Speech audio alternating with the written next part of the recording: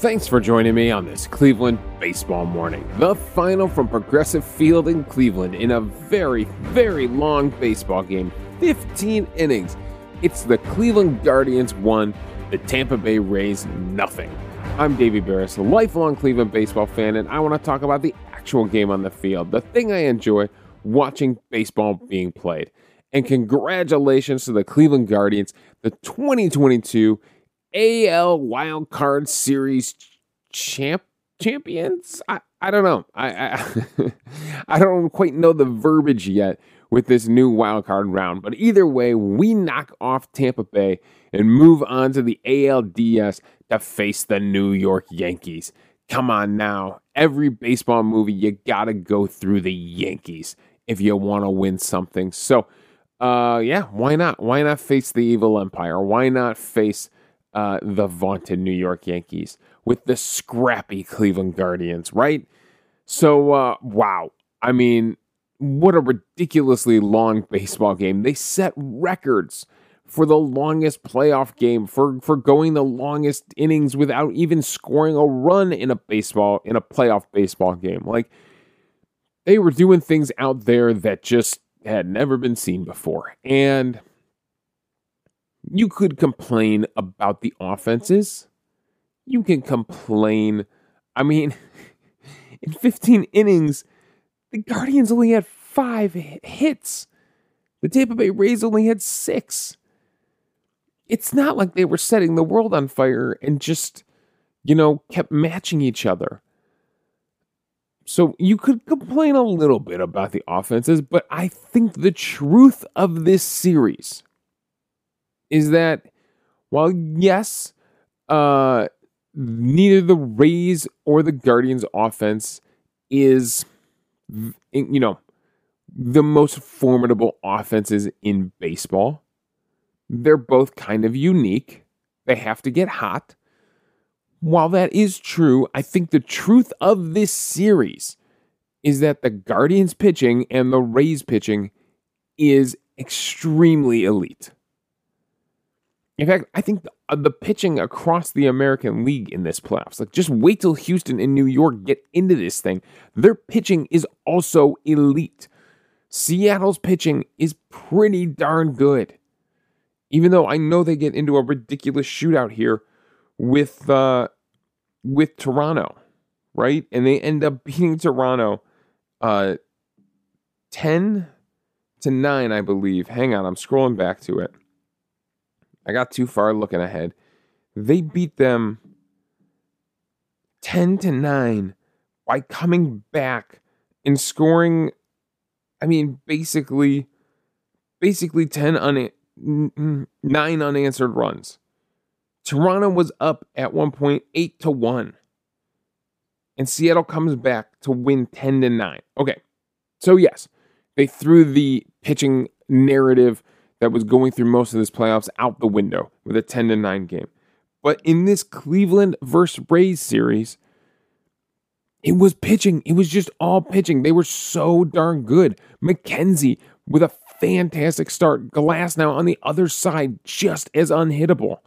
McKenzie goes 6 innings pitched, gives up 2 hits, no earned runs, 2 walks, 8 strikeouts on 98 pitches. He's hard hit 3 times. Glass now only lasts 5 innings. We knew he wasn't going to go deep into the game. Gives up 2 hits, no earned runs, no walks, 5 strikeouts on 63 pitches. He's hard hit 3 times. That's efficient. 5 innings and 63 pitches. That's efficient baseball right there. Imagine a fully healthy Tyler Glass now.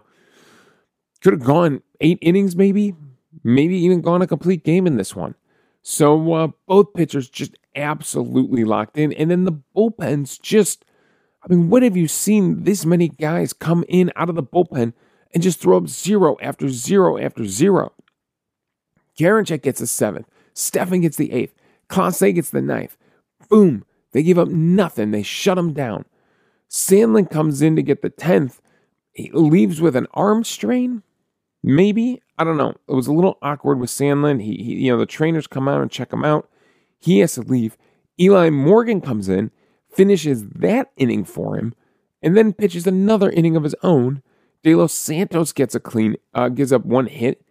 Actually, De Los Santos doesn't have a clean inning. De Los Santos gets into a little bit of trouble. 26 pitches, does give up a hit and a walk. He actually is up against it and is able to get out of it.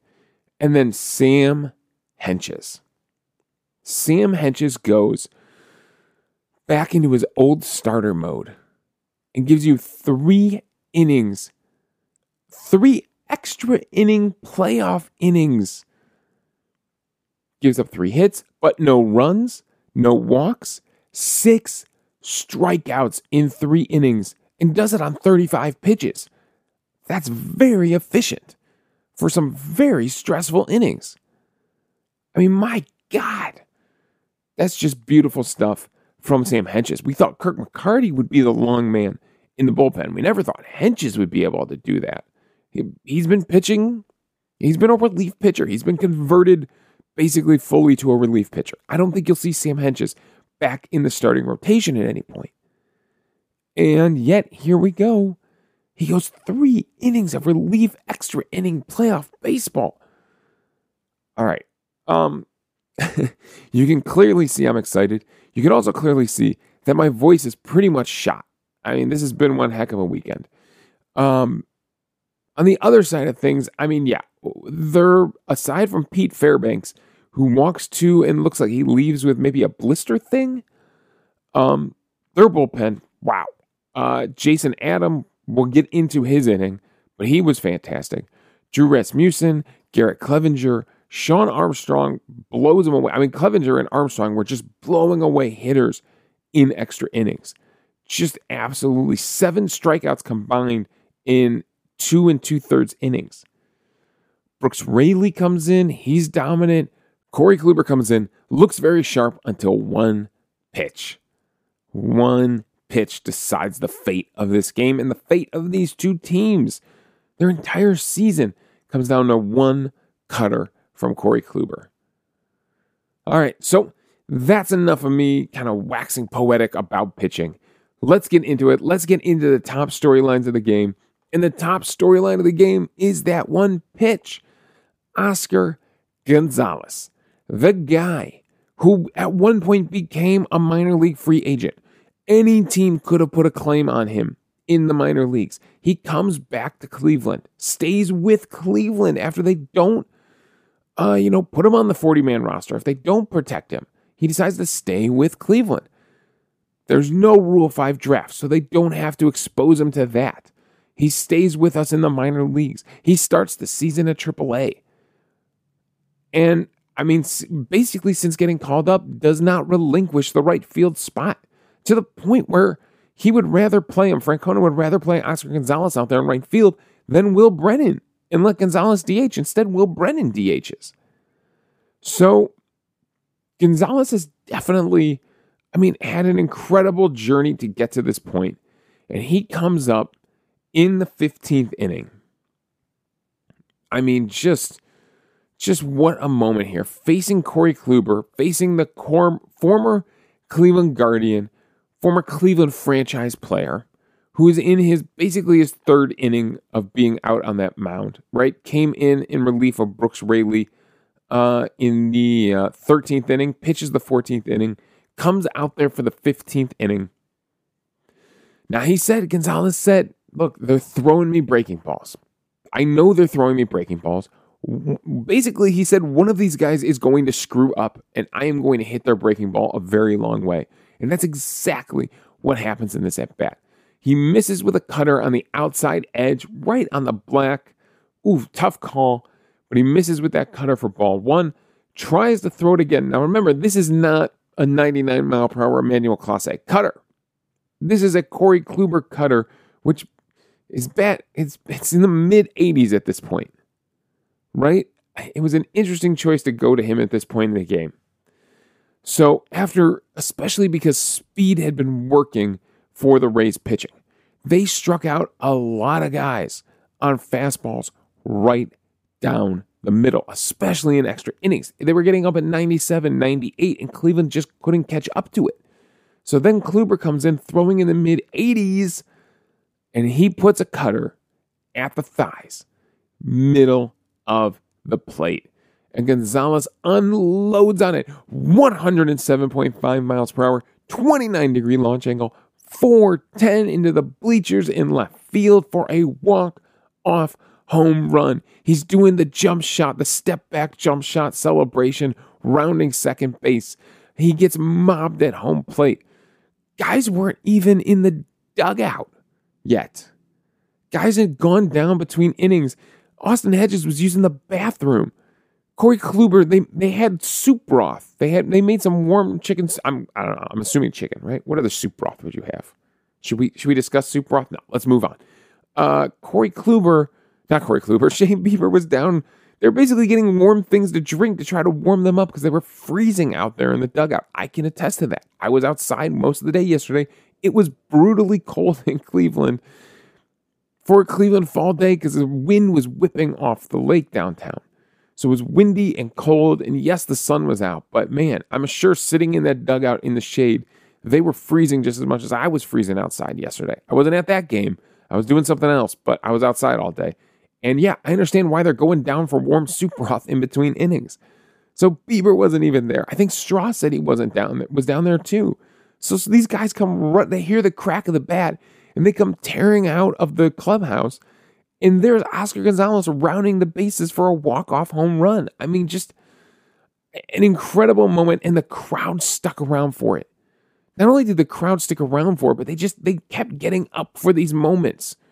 They kept getting up. They were there to support Sam Hedges through 3 innings. The crowd never wavered through 15 innings.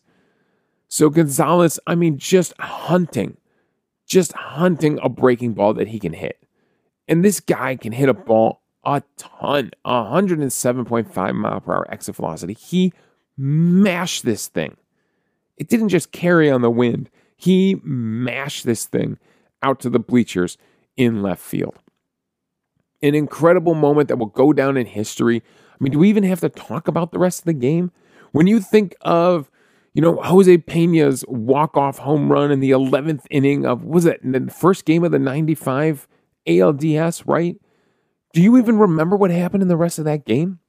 I'm sure there's a few of you baseball nerds out there that probably do.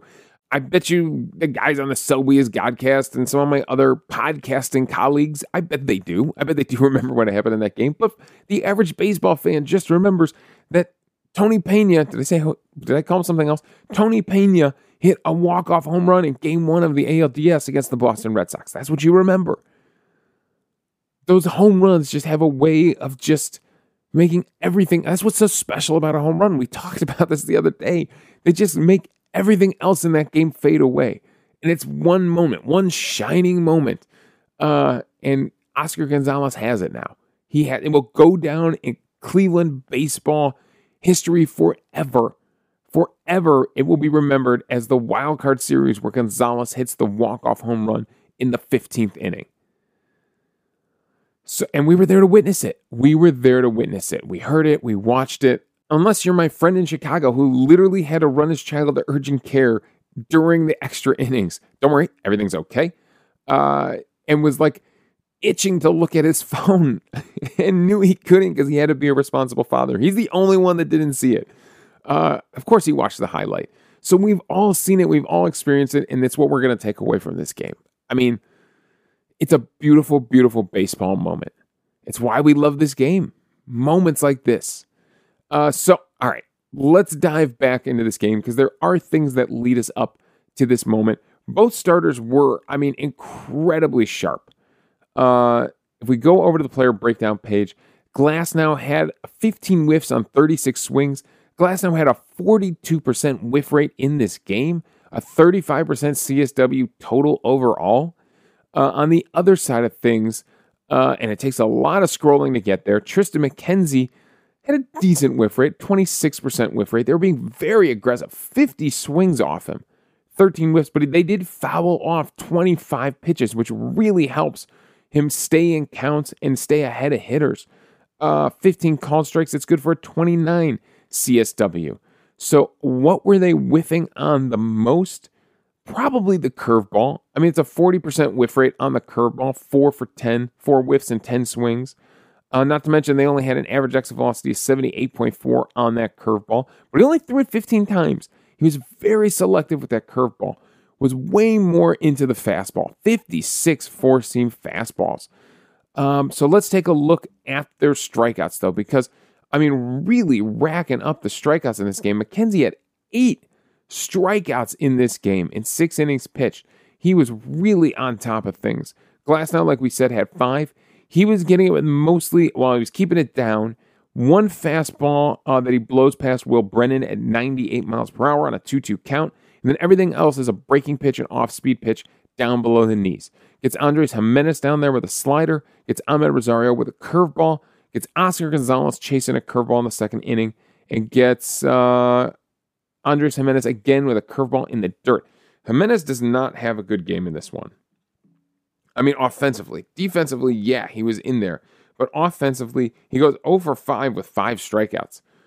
Okay, he's in a little bit of a slump. Not really the time to be slumping, but you never know what a new series is going to do to turn around the fortunes of a hitter in the playoffs. Every series is a different story. So I'm going to say, Andres Jimenez, just wipe this from your mind. Go play a new series. We will. We want you in there. So yeah, Jimenez did not have the best day. McKenzie was mixing it up with strikeouts from everything. He's got a bunch of high pitches at the top of the zone. He gets Harold Ramirez chasing a high fastball in the 4th inning. He gets G-Man Choi chasing a high slider up at the shoulders in the 2nd inning. And gets a curveball, Margot chasing an 0-2 curveball at the top of the zone in the 2nd to end the 2nd inning. So 3 at the top of the zone. Then 3 to the arm side, 2 fastballs. He blows 1 past Jose Siri. He blows 1 past, 2 past Jose Siri. Wow, 1 in the 3rd, and then 1 in the 6th. Just fastballs blown right by him. He throws a slider to Harold Ramirez that he locks him up for a called strike. I believe that'd be his only called strikeout of the day in the 2nd inning. And then he's got 2 curveballs, 1 to Yandy Diaz in the 3rd inning on an 0-2 count. Just swings right over a curveball that's down. These are down towards the knees at this point. And then 1 below the knees to Christian Bethancourt on an 0-2 count. He's out there chasing in the 3rd inning. So really, he's really using everything to get those strikeouts. So it's good stuff from Tristan McKenzie. Let's see from the count breakdown. He was working pretty far ahead. 8 guys, he starts 8 guys out 1-0 as opposed to the other side of things. But only 3 people make it to 2-0, 2 make it to 3-0. So there were a few guys he fell behind. There were a few guys, but for the most part, he was working down. He was working ahead a lot in this game. A lot of guys make it to 0-2. I don't know why it hates showing me. 6, I'm guessing here about 11 guys go 0-2. So that's pretty good there. That's pretty good stuff to work that far ahead a lot in this game. When he did fall behind, he was going fastball. He was going fastball when he fell behind. When he was ahead, that's when he was using the curveball and the slider a lot when he was ahead on guys. But to catch up, he was going all fastball. All right, so that's the count breakdown. Going back to the pitch chart, because he's not the only one to strike out a lot of hitters in this game. Like we said, Sam Hentges, in his 3 innings of relief, had 6 strikeouts. So what was Hentges doing? How was he getting it done? He was getting it done all with the curveball. 6 strikeouts, all via the curveball. Gets Mejia, gets Taylor Walls, and then, sweeps it. That big lefty sweeps it down at the feet of these right-handed hitters. And it was all right-handed hitters falling to this curveball. He gets a Rosarena. He gets Francisco Mejia down at the shins. Gets Jose Siri down there. And gets Siri. Wow, Siri struck out a lot. How many times did Siri strike out? Did he have just as bad a game as Jimenez did? In 6 at-bats, he had 5 strikeouts. So, yeah, kind of did. Wow, 6 strikeouts all against right-handers in this game via the curveball. Going back to the player breakdown page, let's scroll all the way down to Sam Hentges. And, yeah, he threw the curveball 19 times, only 15 fastballs, 1 sinker. He had 7 whiffs on 11 swings. It's a 64% whiff rate on the curveball. Add in 5 called strikes. It's a 63% CSW total on that pitch for Sam Hentges. They did put 3 in play. They only put 2 of his fastballs in play, despite not whiffing at it. They fouled it off 6 times. So he was just really, really working it against this Tampa Bay lineup. Let's look at his count breakdown. Let's look how far ahead Sam Hedges was working in this one. I got to imagine with all these curveballs, one batter makes it to 1-0. I'm guessing they're the same batter makes it to 2-0. I think that math works out. One person he falls behind on. Everybody else is 2 batters. I'm sorry, 2 batters make it to 1-1. Everybody else is falling behind on Sam. I should say Sam Hedges is ahead of everyone else. The hitters are falling behind. He is really, really dominant, working down the left side of this count breakdown, just ahead of everybody. Nobody even makes it to a full count. It's these at-bats are ending at 0-2, at 1-2, at 2-2. Just absolutely dominant. A ton of 3 pitch strikeouts right there in these final innings. So absolutely, just amazing work out of the bullpen for Sam Hedges. All right, so other moments in this game we have to talk about. Defensively, I know there's a big moment you're waiting for me to get to, the 6th inning. I know you're waiting for me to get to the 6th inning. There were some great defensive plays in this one. Straw running a ball down in extra innings in right center field. It looked like a line drive off the bat, and Straw runs it down for Eli Morgan. Hedges nails a runner stealing second base. Jose Ramirez makes a great play going into foul territory on the third base side. His momentum takes him into foul territory, and he throws back across his body.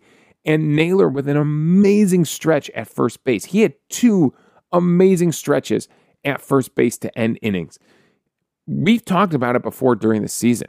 Naylor's defense is legit at first base. Compared to Owen Miller, I never need to see Owen Miller play first base again, frankly. Naylor plays a really, really good defensive first base. It reminds me of Santana out there.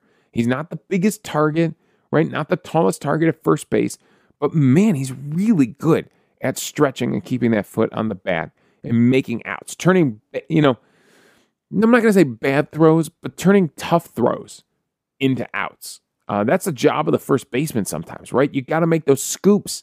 You got to make those stretches. You gotta take everything your infielders throw at you and keep it, turn it into outs. And Naylor does it twice in this game. All right, the other big moment from this game is the 6th inning. So let's get into it. The 6th inning, they end up walking 2 hitters. And then hitting. He goes to the bullpen. He takes out Fairbanks. Looks like a blister thing or something like that. So he walks Straw. Frankly, he's all over the place. Not even close. Walks him on 5 pitches.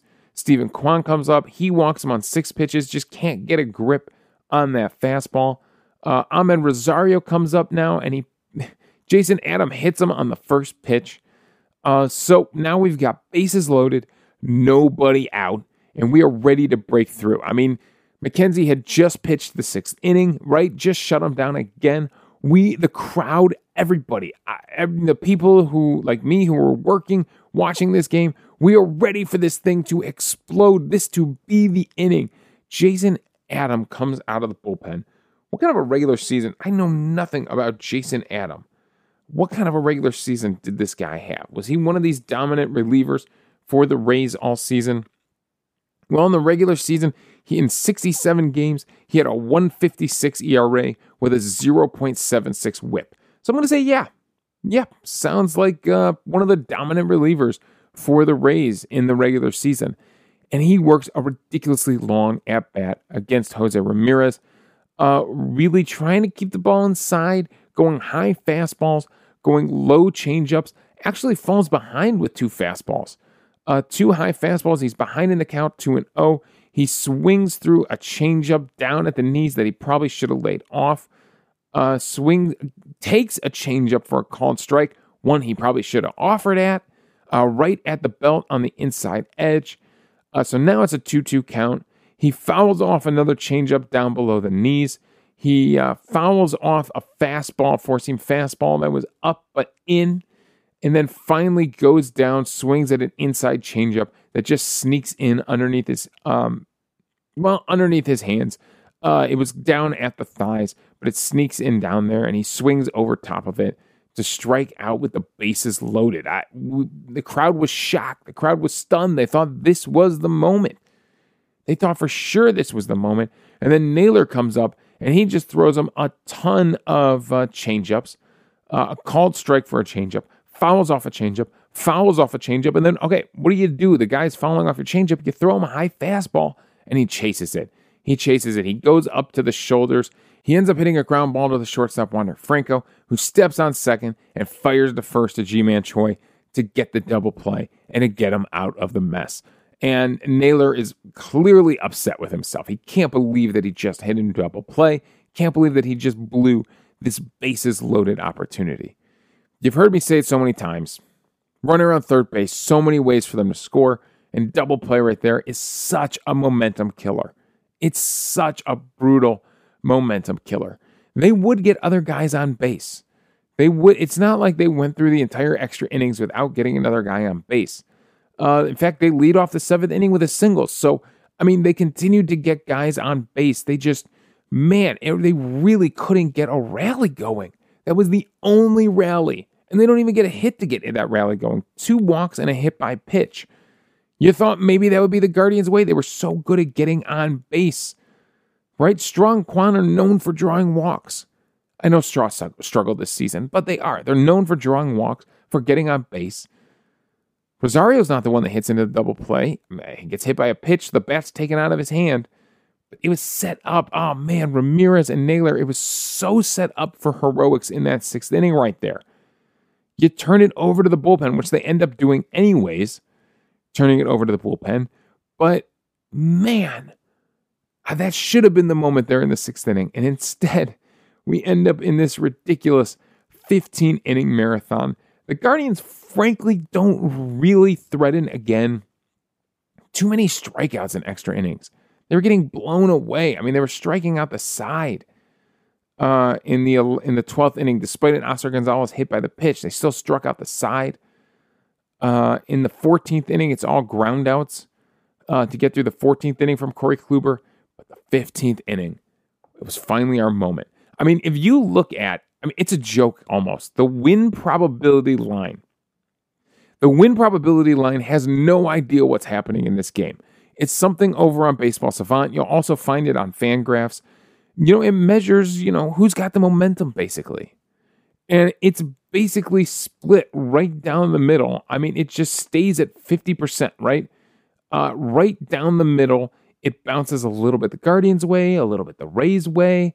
Basically, every half inning, it's jumping back and forth across this line, especially when we get into extra innings.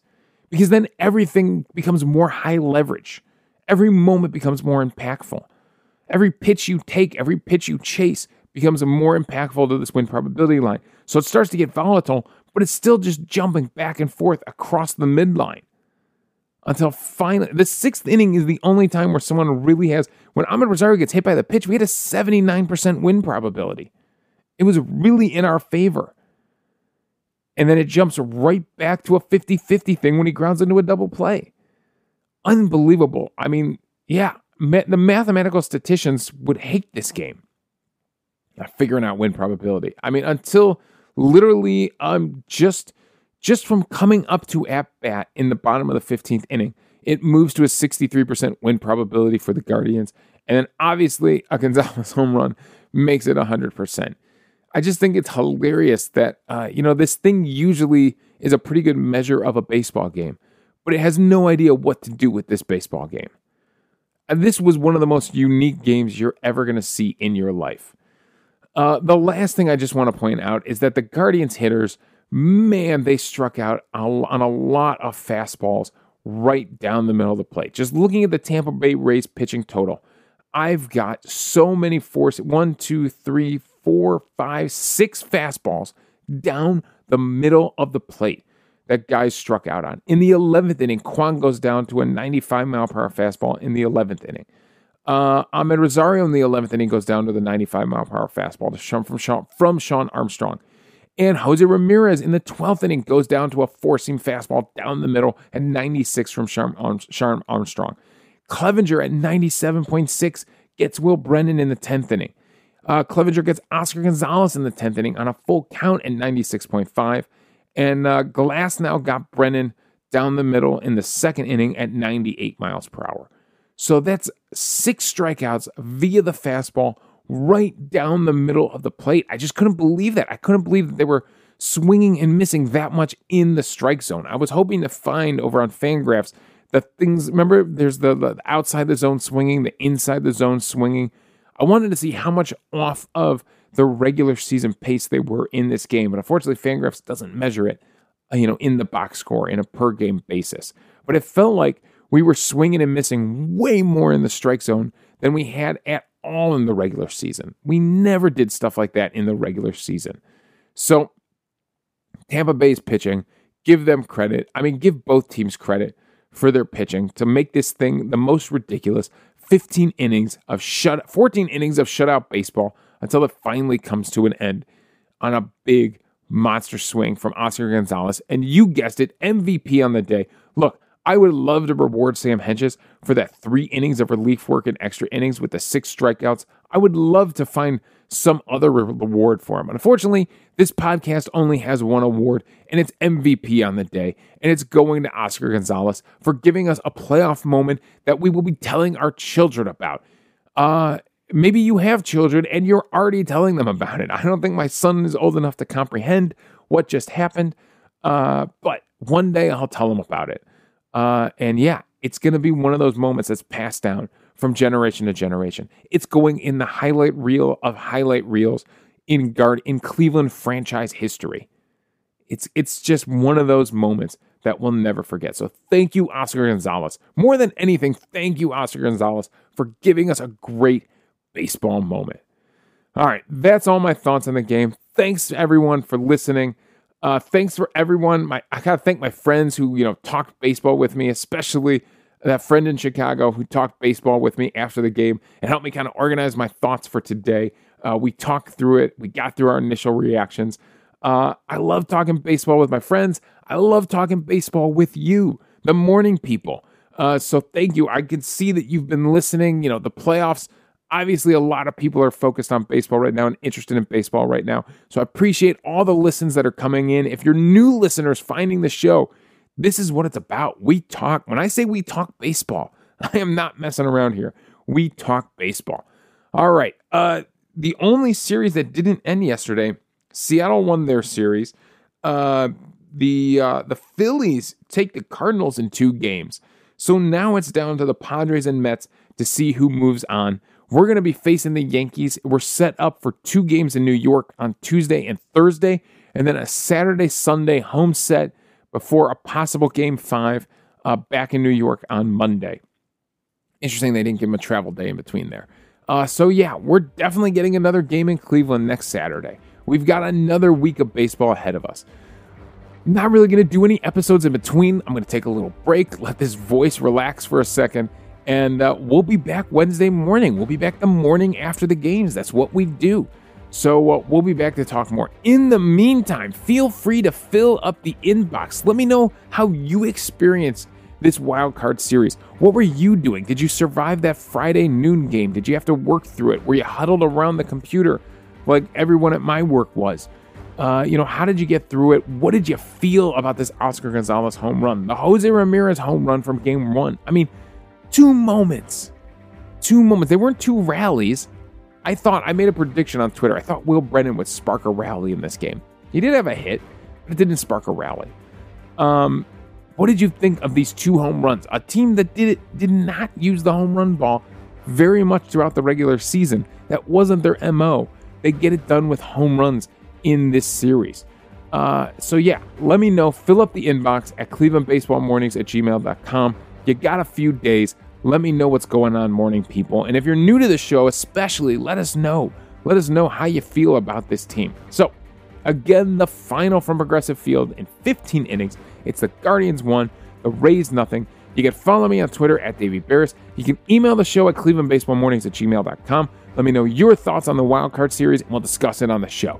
Also, I'm hosting this podcast on Anchor, so if you go to anchor.fm/Cleveland Baseball Mornings, you can leave a voicemail for the show. We'll play them back on the air, respond to your thoughts, and we'll have a fun conversation amongst the fans about baseball. So thanks again for joining me on this Cleveland Baseball Morning.